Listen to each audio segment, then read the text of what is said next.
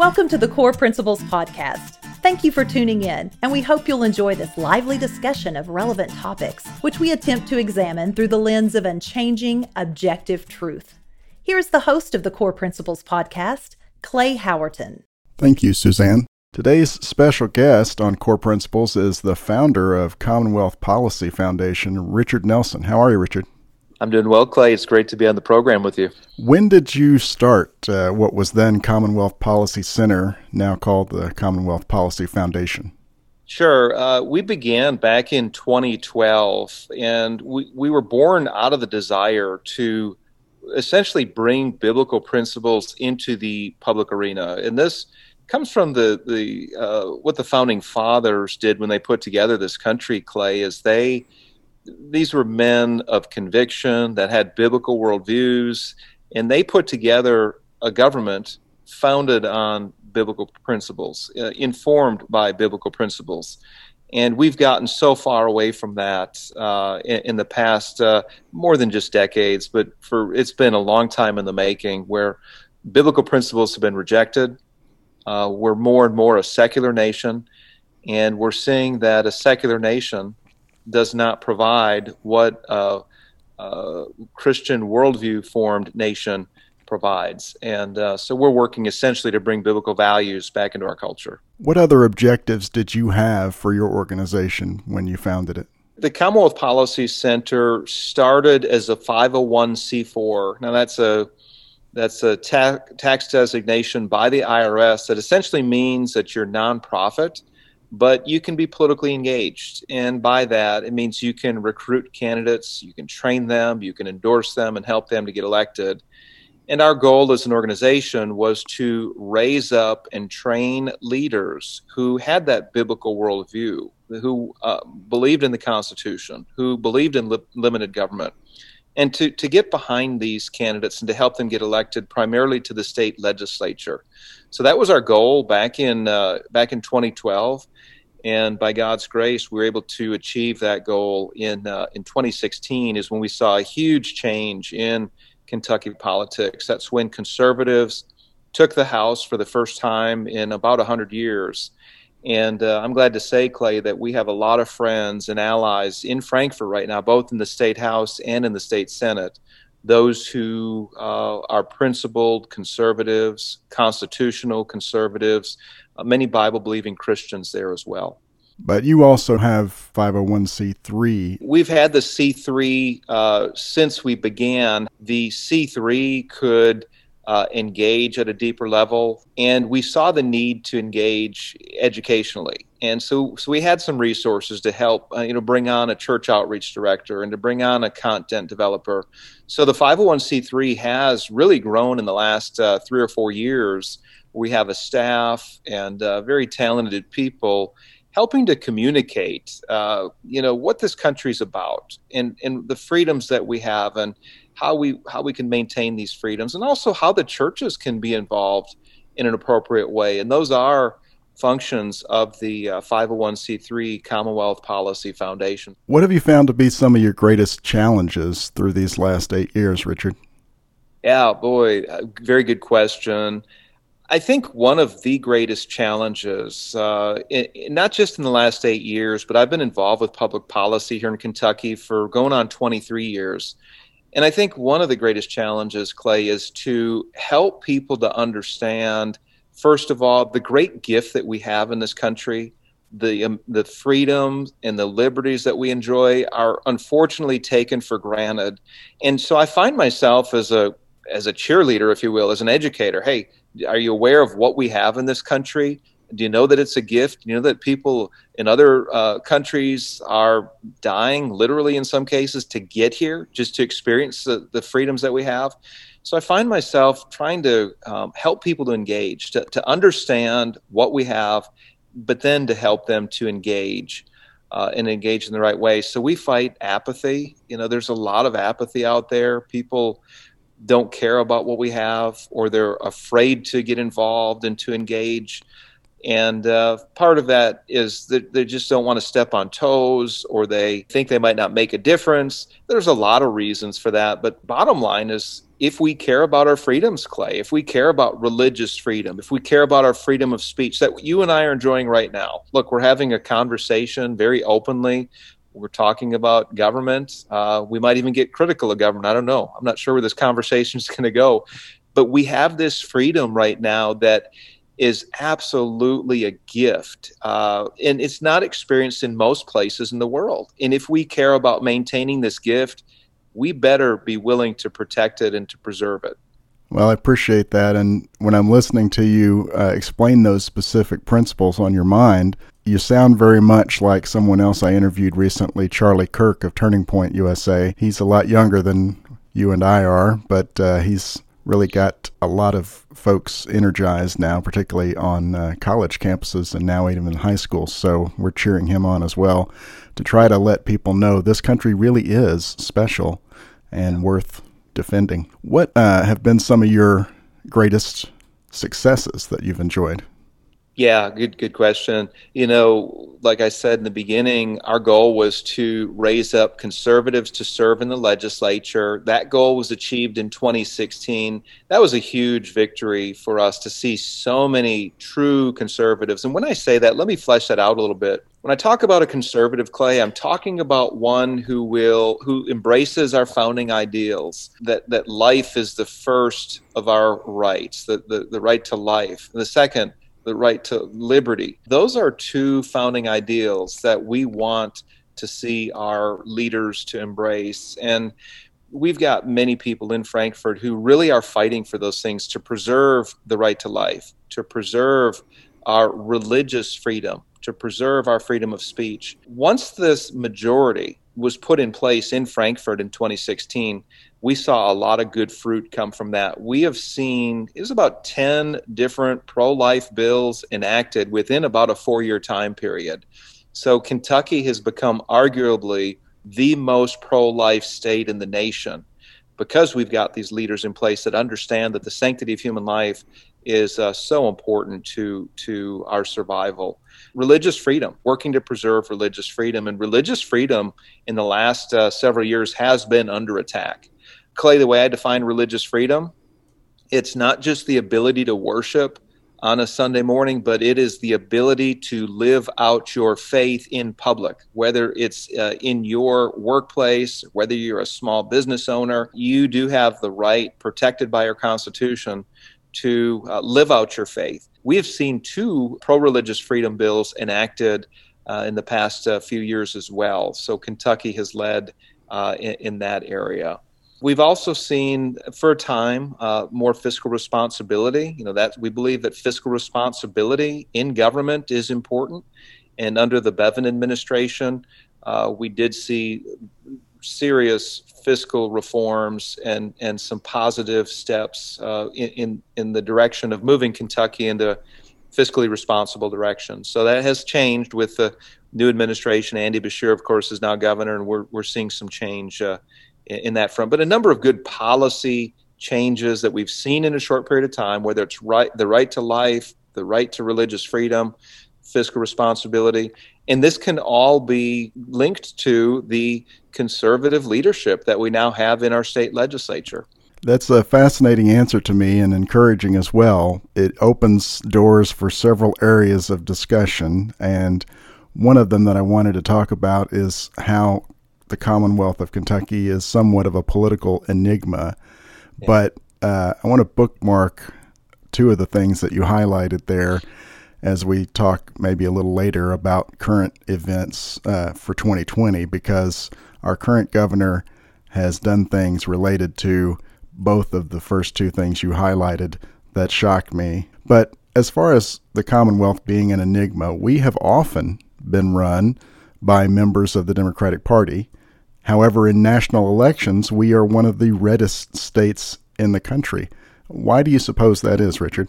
Yeah, that's a good question. You know, the move for Kentuckians to embrace Republicans at the national level started back in the 1990s. Of course, Mitch McConnell was really the one who who broke the glass ceiling, if you will, for Republicans in the state when he beat Dee Huddleston. I believe that was back in the 80s. But other Republicans came on board and followed behind him. And essentially, Clay, Republicans have done well at the national level largely because Democrats at the national level have rejected conservative principles. So you're seeing Democrats leave the Democratic Party. They've embraced national Republican principles, and they voted that way for decades. Really, it's been probably 20 years, 15 to 20, about 20 years that we've had a strong Republican delegation to Congress. And we're finally seeing that change trickle down to the state level. It wasn't until just 4 years ago that Republicans won the state house. Democrats had a stronghold on it for 100 years. It was about 20 years ago that Republicans won the Senate at the state level. So we're seeing this trickle down from national politics to state politics. And right now, Clay, we're in the process of seeing local politics sway sharply in the direction of Republicans. Some people might wonder why it's happened from the top down instead of the bottom up. And here's why.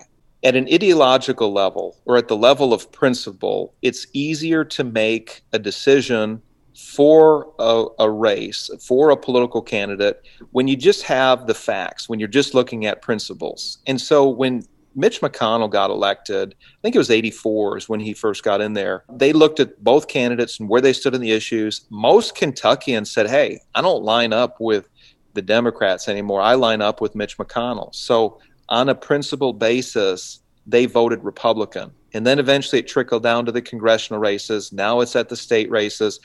But at the local races, at the local level, Clay, what you have are people who are living in communities that went to school with the voters, they work with the voters, they are neighbors with the voters. People know these people who happen to still be registered Democrats. And that's one reason why there are still a large number of Democrats holding office at the local level. But that is changing, as I said. Party registration is shifting very dramatically in Kentucky. I saw some numbers recently for the whole state. The last, I think from August the 15th to September the 15th, something like 11,000 new Republican registrations. Democrats were, I think, in the negative territory. That trend is happening in other states as well. I've noticed Florida has a similar trend. All right, let's talk a little bit about this crazy year and some of the things that have happened here in Kentucky, mirroring some things that have happened nationwide. The Kentucky legislature granted the special emergency powers to the governor to respond to this outbreak of COVID-19, and Governor Andy Beshear declared a state of emergency on the 6th of March. It wasn't until the 17th of September, Richard, that the Kentucky Supreme Court finally listened to the arguments for limiting the duration of that emergency and the scope of the governor's powers in it. Was the Commonwealth Policy Foundation involved in trying to bring balance to the way our branches of government operate during this time? Well, we were very involved with engaging this issue of pandemic and religious freedom in particular, had our ear to the ground, processing the executive orders, processing where we are, and then engaging through commentary, opinion pieces. I actually reached out to the governor's office a number of times on a personal level to offer our assistance. Clay, early on in this, let's take a step back as to what we knew back in March. Health experts told us that this was a serious virus, that we could expect possibly 2.2 million deaths in this nation alone. And because of how serious it was and how quickly it looked like it was spreading, we needed to really do all we could as citizens to help slow the spread. And we listened carefully to the health experts. We listened carefully to Governor Beshear. And as time went on, one of our observations was, number one, the health experts were wrong in many of their projections. Number two, the application of the executive orders were really not equally applied. For example, churches were treated in one way. Churches were told that they could not meet, that it was dangerous to meet in church. And yet at the same time, the big box stores were wide open. When we saw that there was unequal application, when there was inconsistency, and then when we saw that the disease didn't pan out like health experts were saying, that's when we really began to push back in a number of ways. I actually testified in front of a legislative committee back earlier in the summer about the targeting, if you will, the unfair treatment towards churches.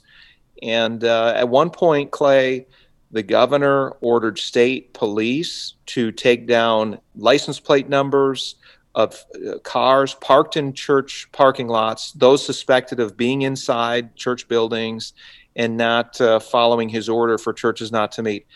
Absolute gross violation of our First Amendment, freedom of religion.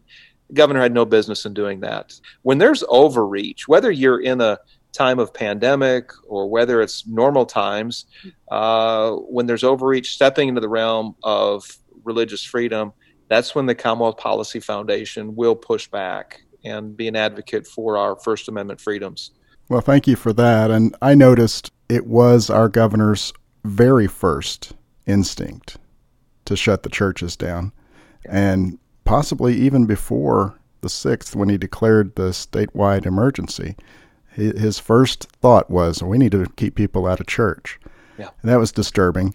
But then the one thing that he definitely wanted never to close and never to have any less traffic was the abortion clinic. I thought, where are his principles? And there they are. He let them be very clearly known. Clay, if I could jump in, I wrote a commentary on that, and there was a great irony in that the governor was warning us against this very real disease, and we were supposed to protect ourselves from it. At the same time, he considered the abortion center in Louisville a necessary medical facility. He allowed them to remain open.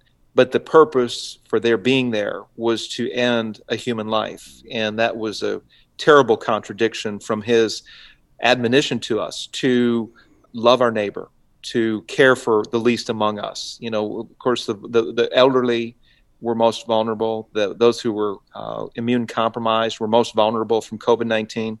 But what about the very least among us who have no protections in law? Or very few protections, especially under this governor. He had no regard for them, and that was a shame. And if I could add, Clay, to add insult to injury, the state legislature did pass a bill. It was called the Born Alive Infant Protection Act. That would have protected born human life, those tiny human beings that miraculously survive an abortion. It would have protected them in law. And the governor, unfortunately, vetoed that bill. And I do believe that the legislature, when they convene in January, will pick up that bill. That will be a priority bill for them to pass in the 2021 session. There's a lot we could talk about within the Commonwealth that's been going on. I wanted to also just look a little broader before we close. The United States has a very special structure in which we in the several states have our own governments, and then the federal government has strictly limited roles for the nation at large. It seems like the interconnectedness of the states is necessarily growing, even as we have greater division among our views of how the government and the citizens should relate with one another. Are there ways that we, who care about these things, like you and I do, Richard, can reconvince citizens that the founders' vision for how the states and the federal government should interact was wise and was vital for the preservation of our liberty? Yeah, that's an important question. And I think one thing in this time of division, this time of hatred, I mean, there's violence in some of our cities right now, Clay, where it's really being perpetrated by anarchists and those who don't appreciate or understand, or maybe they just outright hate our country. Maybe there's a lot of different reasons for this happening. But I think one thing that we need to realize, and in something that binds us together as Americans, are the First Amendment freedoms that we have. Freedom of speech, freedom of religion, freedom to assemble, freedom of the press, freedom to petition our government, the 5 freedoms. That binds us all together, regardless of our political party. But also the idea of constitutional rights, that we are protected under the law, that we as individuals, each of us matter, each of us have dignity. The duty of the government is to protect our individual rights. That idea should go across the political spectrum. We need to make that case. And I think that that should resonate with the political right just as much as it does with the political left. Our problems in this country go much beyond the political sphere. I do believe that we're given a gift and the Constitution is worth preserving, and that the political realm is an area to engage. But ultimately, our problems are spiritual in nature. And unless there's some kind of an awakening where people are reconnected to God through Jesus Christ, I don't see much hope for us. And this is where the churches come in. This is where the churches need to speak loud and clear about what we have, speak loud and clear about what human dignity is, speak loud and clear about what our purpose is as human beings. The church needs to find its voice, and we need an awakening. Just like Kentucky had about 200 years ago, the Second Great Awakening began in Logan County, Kentucky, not far from where I'm recording this program. And that's my hope, that we will see awakening where people are reconnected to God through Jesus. Well, amen to that, and I trust that listeners will make the connection, as you and I probably also make this connection, that it's no coincidence that those who first sought to shut down the churches are opposed to the outcome that you just described. And that should cause us some consternation and awaken us to want to make that right. Well, I was encouraged this past weekend. Franklin Graham led a group of individuals from around the country, and about 50,000 citizens went truly peacefully to the nation's capital and just prayed for about 2.5 hours at various sites around the Capitol. Just prayed. And that's powerful. That is, and they did it peacefully. Clay, they did it peacefully. They did it without any violence or rioting, and they were exercising their First Amendment freedoms there, and that was powerful for them to come together from all across the country to seek the Lord and to seek His protection and favor for our nation. That's humbling. I'm so glad to see him leading that. So glad to see so many Christians from across the country participating in that. And prayer really is the first step towards renewal and revitalization of this country, where we seek God, who, by the way, our founding political document acknowledges the Creator, Clay. You know, we hold these truths to be self-evident, that all men are created equal, that they're endowed by their Creator with certain inalienable rights. That's what the Declaration of Independence says.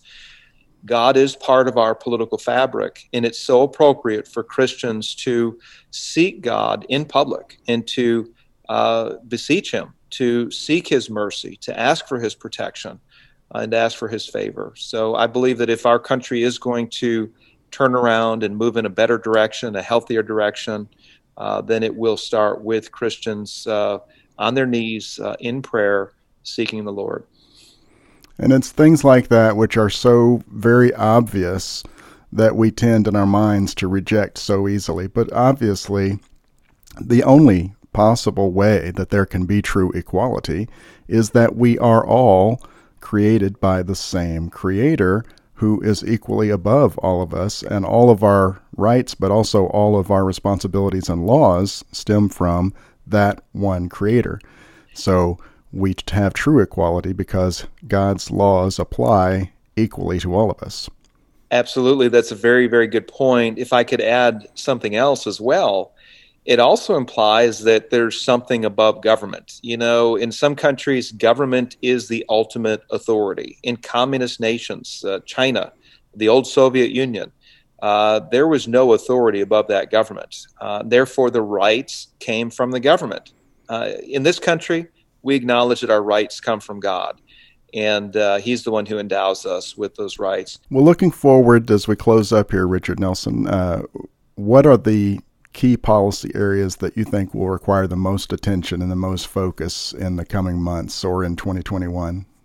I go back to the sanctity of life. One of our goals at the Commonwealth Policy Foundation is to work to restore the sanctity of human life.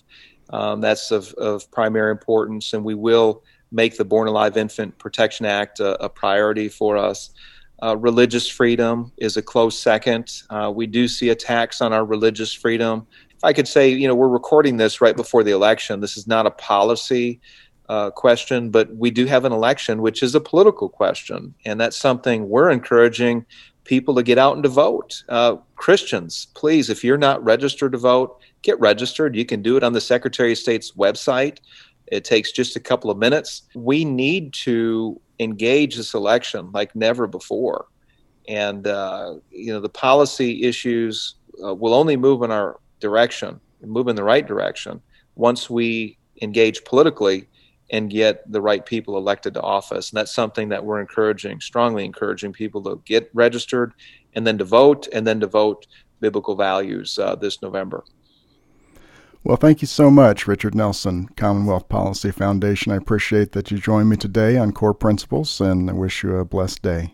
All right. Thank you, Clay. Good to be with you. God bless, and you have a great day as well. Now it's time for our special historical segment featuring a practical example of how core principles are applied. On the 29th of September, 1941, the National Socialists in Germany began one of their most horrific crimes against humanity, known as the Babi Yar Massacre. The Germans had taken Kiev on the 19th of September, and squads of Schutzstaffel were carrying out Hitler's orders to exterminate every Jew there. Beginning on the 29th of September, nearly 34,000 Jewish men, women, and children were marched in groups to the Babi Yar ravine, ordered to strip and murdered by machine gun fire. Their bodies piled into the ravine, and the Germans covered them over with dirt and rock. Later, as the Germans realized they were going to be defeated, the National Socialists attempted to hide the evidence of what they had done. They exhumed bodies and burned them to ashes. This horrific atrocity of the German leftists was portrayed in shocking detail in Dan Curtis's late 1980s miniseries, War and Remembrance. Today, in 2020, the U.S. Millennial Holocaust Knowledge and Awareness Survey showed shocking results. 63% of Americans between the age of 18 to 40 have no idea that the murder of 6 million Jews in the Holocaust even happened. Not coincidentally, similar numbers of persons in that age group also think that socialism is acceptable or even good. Their lack of understanding of such evil makes it possible for similar atrocities to happen again. We must uphold the truth and teach the truth. Core Principles Podcast is produced in Paducah, Kentucky by Real Productions. Music is by Late July, LEIGHT July. You can find our music on all streaming services or at latejuly.com. Thank you for joining us today for this episode of the Core Principles Podcast. Please visit core.buzzsprout.com for more information, and please share with your friends. We look forward to visiting with you again on our next episode.